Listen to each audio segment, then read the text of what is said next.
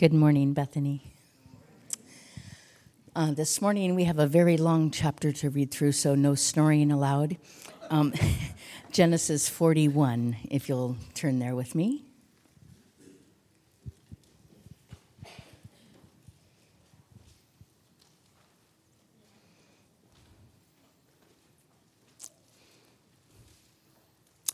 So after 2 whole years, Pharaoh dreamed that he was standing by the Nile. And behold, there came up out of the Nile 7 cows, attractive and plump, and they fed in the reed grass. And behold, 7 other cows, ugly and thin, came up out of the Nile after them, and stood by the other cows on the bank of the Nile. And the ugly, thin cows ate up the 7 attractive, plump cows. And Pharaoh awoke. And he fell asleep and dreamed a second time. And behold, 7 ears of grain, plump and good, were growing on one stalk. And behold, after them sprouted 7 ears, thin and blighted by the east wind. And the thin ears swallowed up the 7 plump, full ears. And Pharaoh awoke, and behold, it was a dream. So in the morning his spirit was troubled, and he sent and called for all the magicians of Egypt and all its wise men. Pharaoh told them his dreams, but there was none who could interpret them to Pharaoh. Then the chief cupbearer said to Pharaoh, I remember my offenses today. When Pharaoh was angry with his servants and put me and the chief baker in custody in the house of the captain of the guard, we dreamed on the same night, he and I, each having a dream with its own interpretation. A young Hebrew was there with us, a servant of the captain of the guard. When we told him, he interpreted our dreams to us, giving an interpretation to each man according to his dream. And as he interpreted to us, so it came about. I was restored to my office, and the baker was hanged. Then Pharaoh sent and called Joseph, and they quickly brought him out of the pit. And when he had shaved himself and changed his clothes, he came in before Pharaoh. And Pharaoh said to Joseph, I have had a dream, and there is no one who can interpret it. I have heard it said of you that when you hear a dream, you can interpret it. Joseph answered Pharaoh, It is not in me. God will give Pharaoh a favorable answer. Then Pharaoh said to Joseph, Behold, in my dream I was standing on the banks of the Nile. 7 cows, plump and attractive, came out of the Nile and fed in the reed grass. 7 other cows came up after them, poor and very ugly and thin, such as I had never seen in all the land of Egypt. And the thin, ugly cows ate up the first 7 plump cows. But when they had eaten them, no one would have known they had eaten them, for they were still as ugly as at the beginning. Then I awoke. I also saw in my dream 7 ears growing on one stalk, full and good. 7 ears, withered, thin, and blighted by the east wind, sprouted after them, and the thin ears swallowed up the 7 good ears. And I told it to the magicians, but there was no one who could explain it to me. Then Joseph said to Pharaoh, The dreams of Pharaoh are one. God has revealed to Pharaoh what he is about to do. The 7 good cows are 7 years, and the 7 good ears are 7 years. The dreams are one. The 7 lean and ugly cows that came up after them are 7 years, and the 7 empty ears, blighted by the east wind, are also 7 years of famine. Knew that was going to happen, sorry. It is, as I told Pharaoh, God has shown to Pharaoh what he is about to do. There will come 7 years of great plenty throughout all the land of Egypt. But after them, there will arise 7 years of famine, and all the plenty will be forgotten in the land of Egypt. The famine will consume the land, and the plenty will be known in the land by reason of the famine that will follow, for it will be very severe. And the doubling of Pharaoh's dreams means that the thing is fixed by God, and God will shortly bring it about. Now, therefore, let Pharaoh select a discerning and wise man and set him over the land of Egypt. Let Pharaoh proceed to appoint overseers over the land and take 1/5 of the produce of the land of Egypt during the 7 plentiful years. And let them gather all the food of these good years that are coming and store up grain under the authority of Pharaoh for food in the cities, and let them keep it. That food shall be a reserve for the land against the 7 years of famine that are to occur in the land of Egypt, so that the land may not perish through the famine. Still awake? This proposal pleased Pharaoh and all his servants. And Pharaoh said to his servants, "Can we find a man like this, in whom is the Spirit of God?" Then Pharaoh said to Joseph, "Since God has shown you all this, there is none so discerning and wise as you are. You shall be over my house, and all my people shall order themselves as you command. Only as regards the throne will I be greater than you." And Pharaoh said to Joseph, "See, I have set you over all the land of Egypt." Then Pharaoh took his signet ring from his hand and put it on Joseph's hand, and clothed him in garments of fine linen, and put a gold chain around his neck. And he made him ride in his second chariot. And they called out before him, "Bow the knee." Thus he set him over all the land of Egypt. Moreover, Pharaoh said to Joseph, "I am Pharaoh, and without your consent no one shall lift up hand or foot in all the land of Egypt." And Pharaoh called Joseph's name Zaphenath-Paneah, and he gave him in marriage Asenath, the daughter of Potiphar, priest of On. So Joseph went out over the land of Egypt. Joseph was 30 years old when he entered the service of Pharaoh, king of Egypt. And Joseph went out from the presence of Pharaoh and went through all the land of Egypt. During the 7 plentiful years, the earth produced abundantly, and he gathered up all the food of these 7 years, which occurred in the land of Egypt, and put the food in the cities. He put in every city the food from the fields around it, and Joseph stored up grain in great abundance, like the sand of the sea, until he ceased to measure it, for it could not be measured. Before the year of famine came, 2 sons were born to Joseph. Asenath, the daughter of Potiphar, a priest of On, bore to them. Joseph called the name of the firstborn Manasseh. For, he said, "God has made me forget all my hardship and all my father's house." The name of the second he called Ephraim, for God has made me fruitful in the land of my affliction. The 7 years of plenty that occurred in the land of Egypt came to an end, and the 7 years of famine began to come, as Joseph had said. There was famine in all the lands, but in all the land of Egypt there was bread. When all the land of Egypt was famished, the people cried to Pharaoh for bread. Pharaoh said to all the Egyptians, "Go to Joseph. What he says to you, do."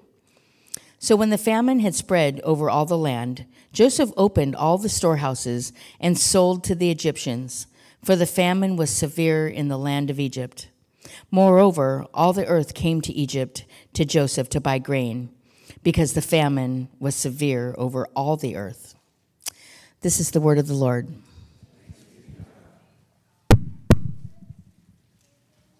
Pam, can I go home now? Well, you might be wondering, why give 5 minutes of your service to read through the verses like that?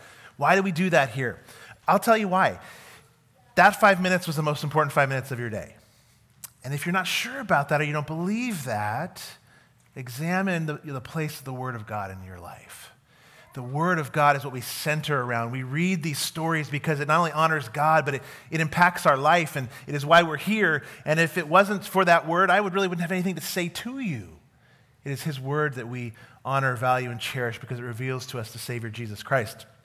That's why we read it, even sometimes those long, hard passages. So thanks for reading, Pam.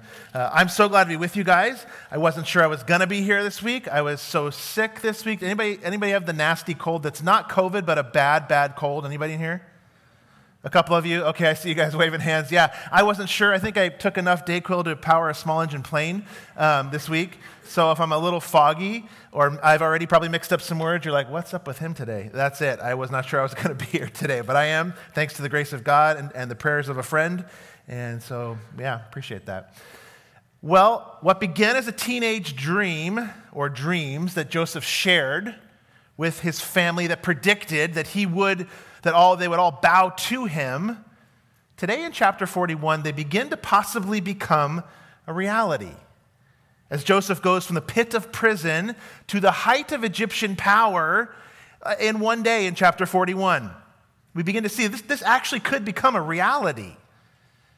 But in all this narrative and all these characters speaking and the story and all the drama, God is speaking too. And he's asserting in this story and loudly proclaiming that he is sovereign over all things, everything.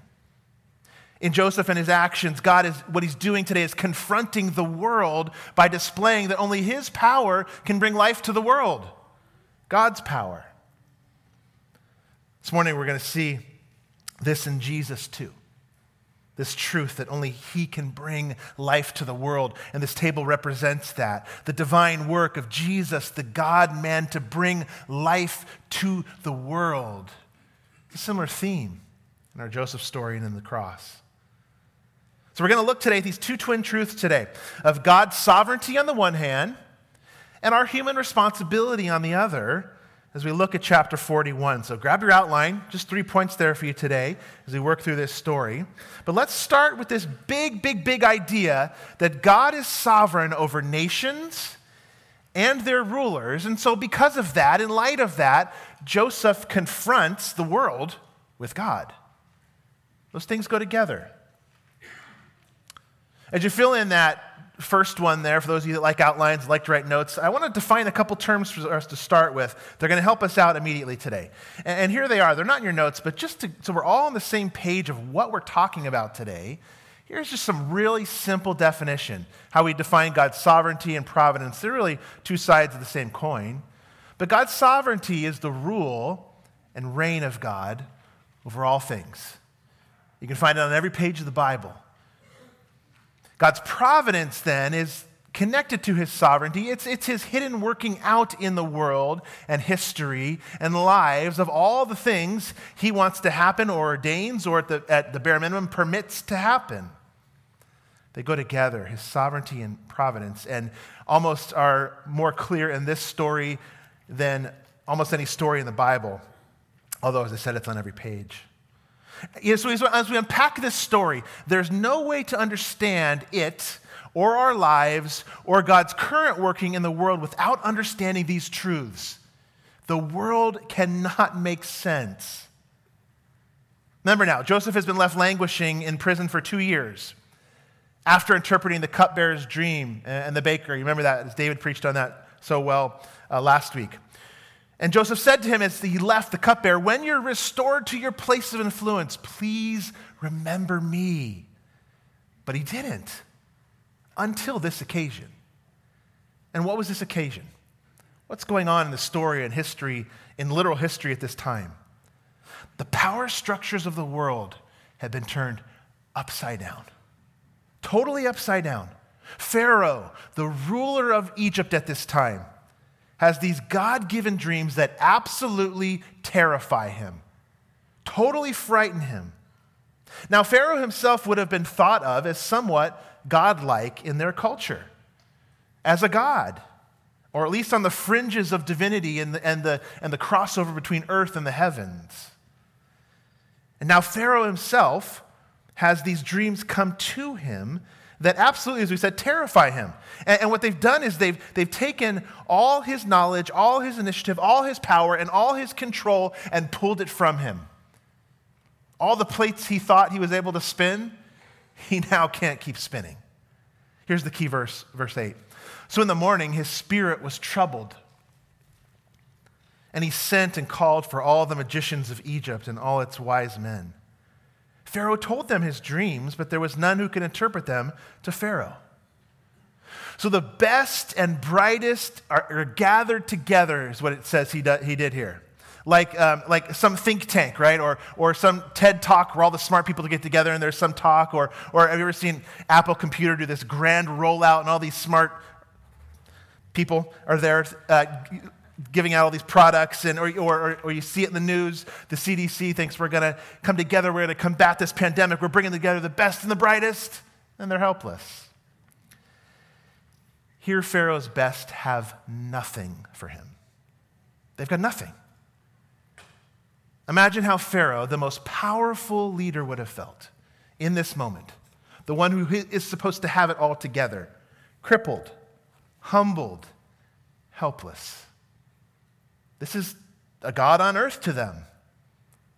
To add to it now, we're talking about the power structures being turned upside down here. To add to it now, the Nile River that was in these dreams was symbolic and literally a source of Egypt's life. When there was drought and famine in other places, guess what? The Nile still tended to provide life and food for the Egyptians. And now in this dream, these nightmare, freakish cows are eating the healthy cows that are coming out of the Nile.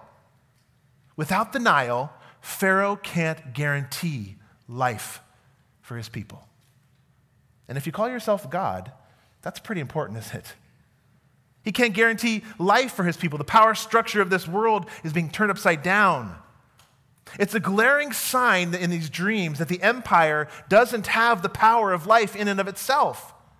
And Pharaoh doesn't too. Pharaoh is helpless. Pharaoh is a fraud. Someone else is in control. We've seen this in other places. As Herod was helpless in the time of Jesus' birth, when he wanted to kill the baby Jesus, do you remember that? But had no control over the future. How about Pilate at the end of Jesus' life? Has no power, but had, as Jesus said to him, Pilate, you have no authority over me at all unless it had been given from above. And so we see here, God here in Joseph's life, asserting himself onto the world stage, as if he needed to proclaim that he is sovereign over nations, over rulers, as this Hebrew prisoner now. This slave will rise to prominence overnight, and he will speak about the future and what the future will hold. Here's a few verses to help us see, stated in other places in the Bible. What's implicit in this story is that God rules over Egypt even when a pagan god king thinks he does. Take a look at some verses. Isaiah 40. Behold, the nations are like a drop from a bucket and are counted as dust on the scales. Let these sink in today. All the nations are as nothing before him. They are counted by him as less than nothing and emptiness in comparison to him. Here's a long one, Isaiah 40. Do you not know? Do you not hear? Has it not been told from the beginning? Have you not understood from the foundations of the earth? It is he who sits above the circle of the earth, and its inhabitants are like grasshoppers, who stretches out the heavens like a curtain and spreads them like a tent to dwell in, who brings princes to nothing and makes the rulers of the earth as emptiness. Scarcely are they planted, scarcely sown, scarcely has their stem taken root in the earth, when he blows on them and they wither, and the tempest carries them off like stubble. Here's a couple more short ones for you. He makes nations great. Pharaoh does? No, God, he makes nations great, and he destroys them. He enlarges nations and leads them away. One more for you. For kingship belongs to the Lord, and he rules over the nations. Here's the explicit way the world works. On the surface, many times, it doesn't look like that, does it? When we see right now even nations battling and warring in our world trying to figure out what we do, kingdoms come, kingdoms go, leaders rise on prominence, they fall away. Scripture is clear. Over and over, God is sovereign over the nations of the world. He is king. He rules and reigns when it looks like human power and ingenuity is the primary cause. Ultimately working behind the scene is always God in his providence. Let that give you comfort this morning. Let that give you comfort. Not the headlines, Surely not the headlines. Let that give you comfort this morning. As we live in these uncertain realities, or of your life even, not national, now personal level, let that give you comfort. If God can manage the nations of the world, can he take care of your calendar? Yeah. Can he take care of your life? Can he take care of your children where you worry? God is working in the big things, nations, and the little things. So when we hear those truths, we can just hear those and let them kind of wash over us. Oh, yeah, okay, yeah, I get that. But let it work its way down into your daily life, your faith, your obedience, your trust, your prayer life, rested on the character of a sovereign God who rules over all. Because if you don't believe this and live this way, when life shakes you up, where is your God? Where is he? Is he twiddling his thumbs? If he's not sovereign over all? Is he relieving himself like Elijah mocked the followers of Baal? Is your God just relieving himself? Where is he? And what will happen to your faith if you don't live it this way or have it be informed by these truths this way? What will happen to your faith when trials come and you can't explain them? I love this Elizabeth Elliot quote I saw this week. If your faith rests in your idea of how God is supposed to answer your prayers, then that kind of faith is very shaky and bound to be demolished when the storms of life hit. But if your faith rests on the character of him who is the eternal I am, think sovereign God there, then that kind of faith is rugged and will endure. Don't you want a rugged faith?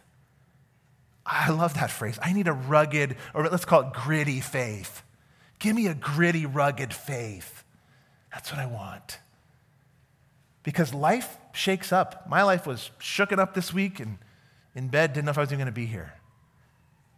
I want a rugged, gritty faith because I've got a rugged, gritty God that's sovereign over all. We need an eternal God, the great I am, that kind of faith. We need the sovereign over king and nations kind of faith. I mean, how could Joseph do what he's about to do without that kind of faith? Think about it. He's going to enter the throne room of what they thought was God on earth. The storms of life had clearly hit Joseph now as we transfer back to the story. And from his perspective, our perspective, how easy it is for him to think, or us, well, God's forgotten me. I'm in prison for 10, 11 years.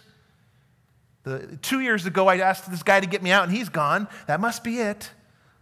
I must have really ticked God off this time. Look how things are going. The alternative is this: rugged faith that will endure, to stand strong in faith as Joseph did. So what does he do? He comes and he confronts the world with God. Because the truth that God is sovereign over the nations, he comes and confronts the world with God in verses 9 through 32. Back to our story, the cupbearer that just happens to forget Joseph on his initial release, but now, just now, when Pharaoh's at his lowest and Joseph is at his lowest, he happens to remember. And Joseph is swooped from the prison. Look at verses 14 and 15 again with me. We're obviously not going to read all 57 again today. Look at 14 and 15 with me. Then Pharaoh sent and called Joseph, and they quickly brought him out of the pit. And when he shaved himself, interesting, and changed his clothes, he came in before Pharaoh. And Pharaoh said to Joseph, I have had a dream, and there is no one who can interpret it. I've heard it said of you that when you hear a dream, you can interpret it. Well, what's Joseph doing here first? He's swooped out of this pit, and he cleans himself up.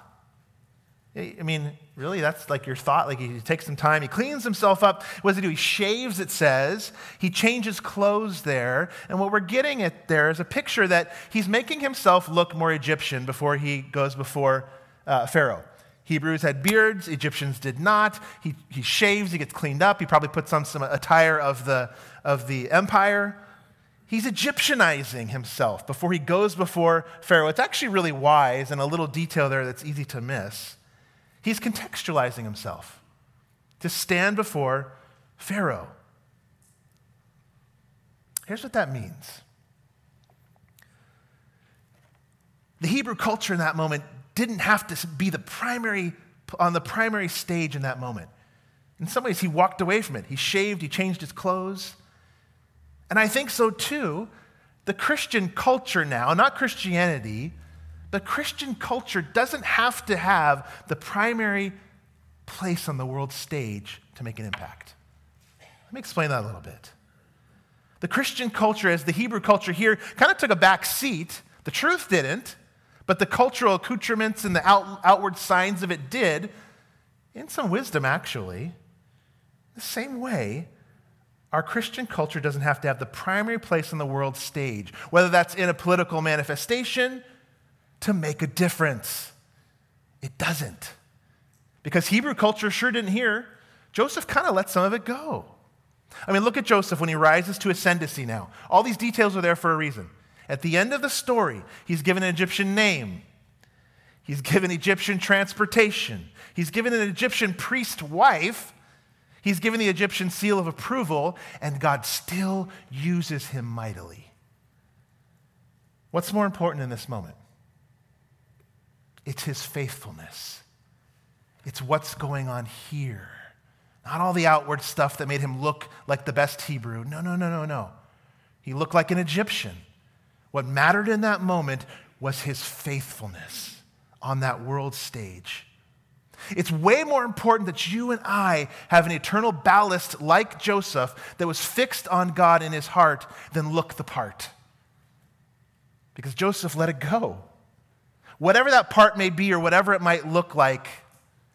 And so in our church context, we should hold much more loosely those cultural trappings of our tribe. Things that maybe we've added in that might be extra biblical, or at the very least, there should be some Christian freedom in. And usually those things, we're not going to veer off into this, but usually those things center on policy and politics, don't they? If you're a good Christian, you will hold to this, this, and this. Now, of course, we don't want to deter, detract, or go away from any of the Bible's morals, values, things that God say are right. But we just need to be careful. That's what I'm saying. Careful we don't write off people when they don't tick every cultural box. Because any other Hebrew that would look at Joseph, if they were to travel from afar, would say, that man has left God. Look at him. That man has totally left God. But do you know what was going on in his faith? The ballast of his heart was much more important in that moment than some of those cultural trappings. It means we need to be careful. It also means we can engage the world a bit more without being afraid of being too closely associated with those not like us. It means we may actually lose the culture war entirely and still realize God is on the throne and he's already won the greater battle. That's what this means. That we may lose it entirely. The Christian culture is losing its ground. Culture now, the externals of what it looks like. I'm talking about the heart of the gospel and what we believe and hold to. We know that. It's being pulled back from the world stage, much like Joseph shaved his beard and changed his clothes. That war might be lost. But that doesn't mean the greater battle is lost. It's already won. It also means you don't have to fret. We don't have to fret. Joseph doesn't fret. By all appearances, would you say he's alone? Yeah. By all appearances, he's absolutely alone. He's standing in Egypt, hundreds of miles from his home, being a prisoner forever, and he doesn't fret. As I said, I was sick in bed this week, and as I didn't know if I was going to be here today. And it was a little reminder of one of my daughters this week in a card that she wrote and left next to me as I was in bed. She just dropped it next to me, and here's what it said. You're not alone. Even with the misspelling or the missing punctuation. You're not alone. You are not alone. It might feel like that. It might look like that. Joseph looked absolutely alone, totally by himself.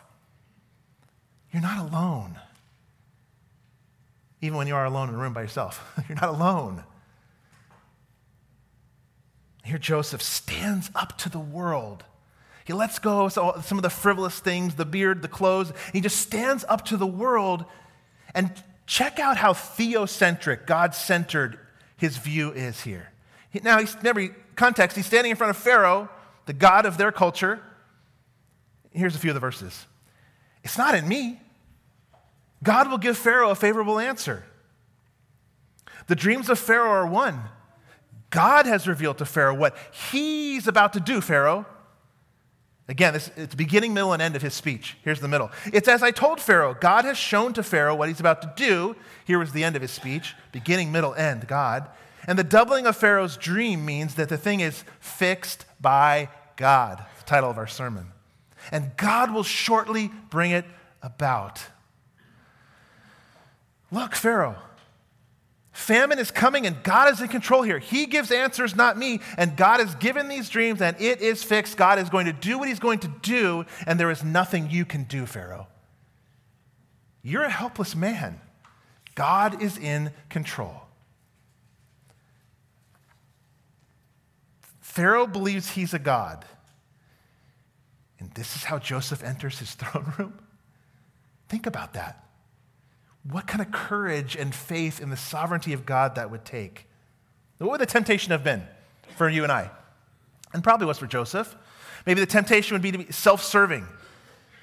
Yeah, I can tell you your dream. What's in it for me? Am I out of jail? Are things going to go good for me? Are you going to lop my head off too? Or maybe just tell Pharaoh what he wants to hear. Not Joseph. He knows he is not alone on that world stage. You're not alone. And so he speaks for God. I love what Walter Brueggemann said about this moment. He said, the future in Egypt does not depend upon Pharaoh. He does not get to decide. In fact, Pharaoh is irrelevant and marginal to the future of the kingdom. No wonder a cool speech is made by Joseph. He's calmly announced to the Lord of Egypt that the future is out of his hands, it's settled, and what will happen will happen. The king is helpless in the face of God's coming future. This is a bold, risky message to deliver. Kings don't make history. Presidents don't make history. Powerful pundits on YouTube do not make history. They all serve history, and they will be accountable to God for their actions. He is the God over history. He's the God of this world. So Pilate said to him, you will not speak to me? Do you not know I've got authority to release you and authority to crucify you? I'm in control here, Jesus. Pilate, am I standing before you, or are you standing before me? You would have no authority over me at all unless it had been given you from above. Can we live? Can you and I live? Can we live as people who proclaim God's truth, God's word, knowing you and I don't stand alone on the world stage? It was one of those 4 Ps, remember back from that discipleship series we did. Proclamation of the word. Proclaiming God's word. It's only possible for Joseph because he knows and believes that God is sovereign over all, and so he confronts the world with the truth. That's why he can do it. Now, he could have left it there. Okay, Pharaoh, there's your interpretation. Can I excuse myself to the annals of history and be on my way? No. Now that he's proclaimed reality, he tells Pharaoh, you better conform to it. Much too shorter points here to finish up. Here's our second one. God is sovereign over wisdom and nature. So Joseph confronts Pharaoh with this reality too, and he advises Pharaoh, you better conform to it. Not only is he sovereign over you, you have no power here, Pharaoh. He's sovereign over wisdom and nature, so conform to it. Sometimes people who struggle with God's sovereignty will say, well, if God's in control of all things, then why does it matter what I do? Why does it matter? Or they say, if sovereignty in salvation, those that will come to me. And they say, well, why share the gospel if God knows, or if God, is sovereign over all that will come to him? Are we just puppets then? Or robots? If God is sovereign over all things and he's ordained all things? The Bible absolutely takes the view of God's uncompromised sovereignty over everything, including wisdom, including nature, as we're going to see in a minute. and it never once portrays us as less than responsible for our actions. It shows both of those twin truths so clearly. It never lets us off the hook to laziness or passivity or resignation because God is sovereign. You never see that anywhere in the pages of Scripture, nor do you see it ever mentioned that our choices don't have real meaning or impact, as if we were robots. You don't see that anywhere on the pages of Scripture. Joseph doesn't think that. Look at verse 33. Now, therefore, let Pharaoh select a discerning and wise man and set him over the land of Egypt. So after laying out the reality and the truth of these dreams and who God is as in control, it's the turning point of the story. It's the hinge. He says, therefore, we better conform to it now. If this is God's world and this is God's work and he's doing something, we better conform to it. We need a man who's discerning and wise. And he goes on to lay out this brilliantly wise, God-given plan, a 7-year savings plan, you might call it. So when the famine comes, we'll be ready. It's actually quite the opposite. Because Joseph knows that God is sovereign over wisdom and nature itself, that the thing is fixed and is going to happen, hey, Pharaoh, we better plan. It's the exact opposite of resignation and defeatism. Because God is sovereign, because he can do things, because he uses us, we better get a plan. Here's a couple verses to show us these truths, that he is sovereign over nature and wisdom. For to the snow, he says, fall on the earth. Likewise to the downpour, his mighty downpour. From its chamber comes the whirlwind, and cold from the scattering winds. By the breath of God, ice is given, and the broad waters are frozen fast. He loads a thick cloud with moisture. The clouds scatter his lightning. They turn around and around by his guidance to accomplish all that he commands them on the face of the habitable world, whether for correction, or for his land, or for love, he causes it to happen. 1 Corinthians, wisdom. For it is written, I will destroy the wisdom of the wise, and the discernment of the discerning I will thwart. Where's the one who's wise? Pharaoh? Pilate? Herod? Where's the scribe? Where's the debater of this age? Has not God made foolish the wisdom of the world? For the foolishness of God is wiser than men, and the weakness of God is stronger than men. What we've got here in Joseph and in these truths coming together, we've got the intervention here of God's divine sovereign, remember, control over all things, and human incarnational faith as Joseph lives out his faith in real time and acts, coming together. The sovereign purposes of God to raise up Joseph so as to save his people. Remember the family line. This is Christ's family line. If they die, no Messiah. So his sovereign purpose to raise up Joseph is tied to the historical action of Pharaoh and his choice of Joseph. The sovereign dream was necessary, but just as necessary was Joseph's action of obedience and Pharaoh's action too. And so we too are called by God to act in faith and obedience many times when you cannot see the future in your life. You cannot know what will come. You don't know the outcome. It's in those moments that these truths will bolster that kind of gritty faith. And choose he does. Pharaoh's next move could have been what? Lift off Joseph's head too. And that would have meant, for Joseph, he would have been instantly with God. But he doesn't choose that. And you've got to give Pharaoh a little credit here. He sees the wisdom. He sees the wise man who gave the wise plan and the interpretation of the dream, and he puts it into practice. Here's our third and final point today.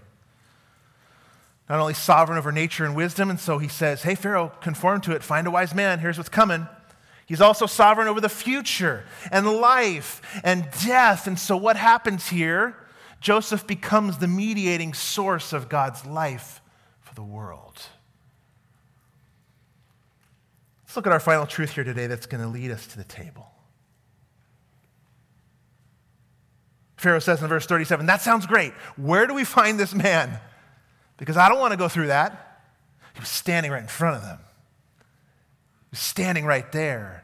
And so quickly in God's planning of Joseph's future, he's risen to second in command in Egypt. Can that happen any other way than a powerful sovereign God? A foreigner from a different culture, a slave in the pit, and from one day to the next, he's second in command over Egypt. He's over all his house. If you caught it at the end of the passage, the word all is in there 20 times or something. Over all the house, all the people, all the land, all the things are put into his power. And he's quickly installed into power. The giver of dreams, now God is at work beginning to bring these dreams to pass.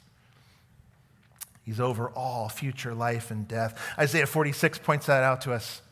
Remember the former things of old.